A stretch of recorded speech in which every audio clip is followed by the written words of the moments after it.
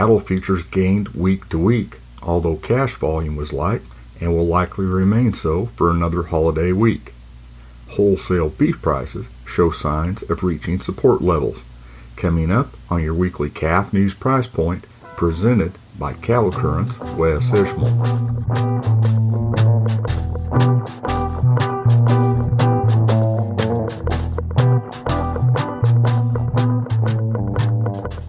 Hello, and welcome to your weekly Calf News Price Point podcast for the 28th of December, sponsored by Calf News. I'm Wes Ishmael. Cattle futures made solid gains during the holiday-shortened trading week, buoyed by positive fundamentals and strengthening equity markets. For perspective, the Dow Jones Industrial Average was up 1,370 points week to week on Monday. The S&P 500 was up 223 points, and the NASDAQ was up 890 points, as investors speculated the Omicron variant won't slow economic progress. Negotiated cash fed cattle prices softened a touch early last week, but strengthened as time wore on. Live prices were $135 a hundredweight in the Southern Plains and Nebraska, and at $138 in the Western Corn Belt. Dress trade was at $217 to $218. The 5-area direct weighted average steer price last week was $1.55 lower at $135.64. It was $1.12 lower in the beef at $217.30. Andrew P. Griffith, agricultural economist at the University of Tennessee, notes in his weekly market comments that softer cash-fed cattle prices were expected given the holiday-shortened slaughter schedules last week and this week. As slaughter levels ramp back up to typical levels in January, finished cattle prices will be supported moving into March and April, he says.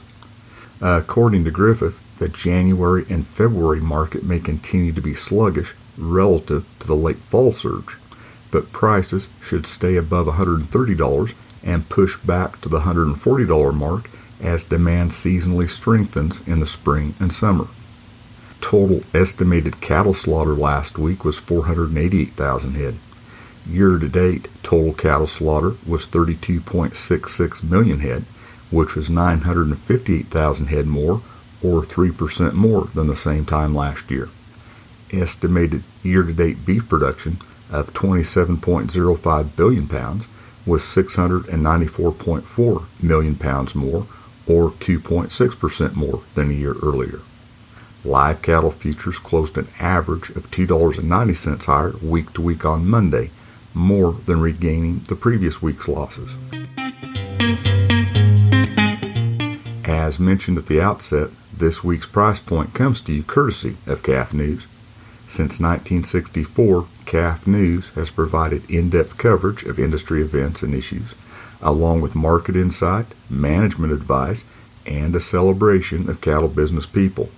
Be sure to check out the latest issue at calfnews.net. You'll find everything from cattle handling tips to an examination of the ongoing challenges faced by ranchers on the Mexican border, to a reflection on grilling from the History Guy, to a profile of Matthew Bones Hooks, a pioneering black cowboy and civic leader who was recently inducted into the National Cowboy Hall of Fame, and lots more. Take a look.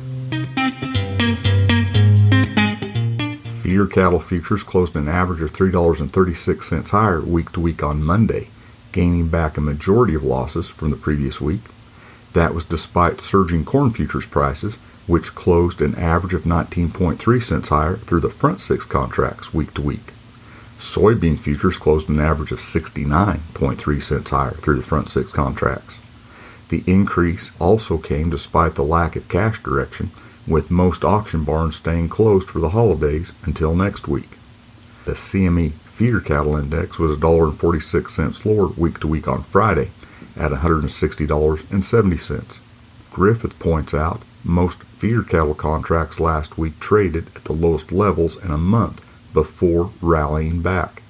Although corn prices are likely adding pressure to feeder cattle, he says they're unlikely to weigh too heavily, as the supply of feeder cattle for the next year is essentially set at this point, and competition for those cattle will be fierce.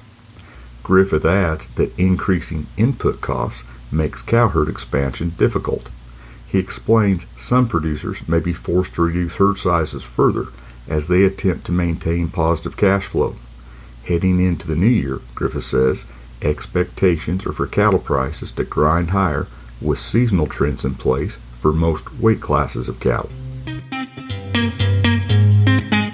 Wholesale beef prices showed signs of reaching support levels last week as buyers shift winter selections.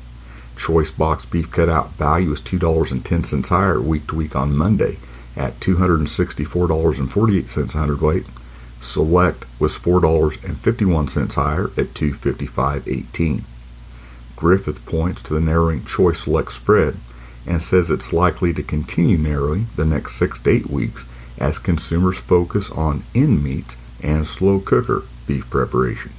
He adds that wholesale beef prices are expected to increase heading into the spring and summer, which means retailers will be forced to keep the retail price of beef elevated. Although there has been considerable conversation concerning consumers' willingness to pay for beef, he says there is currently no reason to suspect consumers will curtail beef buying.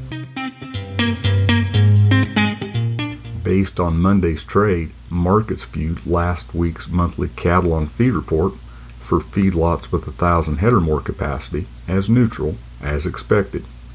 Cattle feeders placed 1.97 million head in November, which was 68,000 head more, or 3.6% more than a year earlier.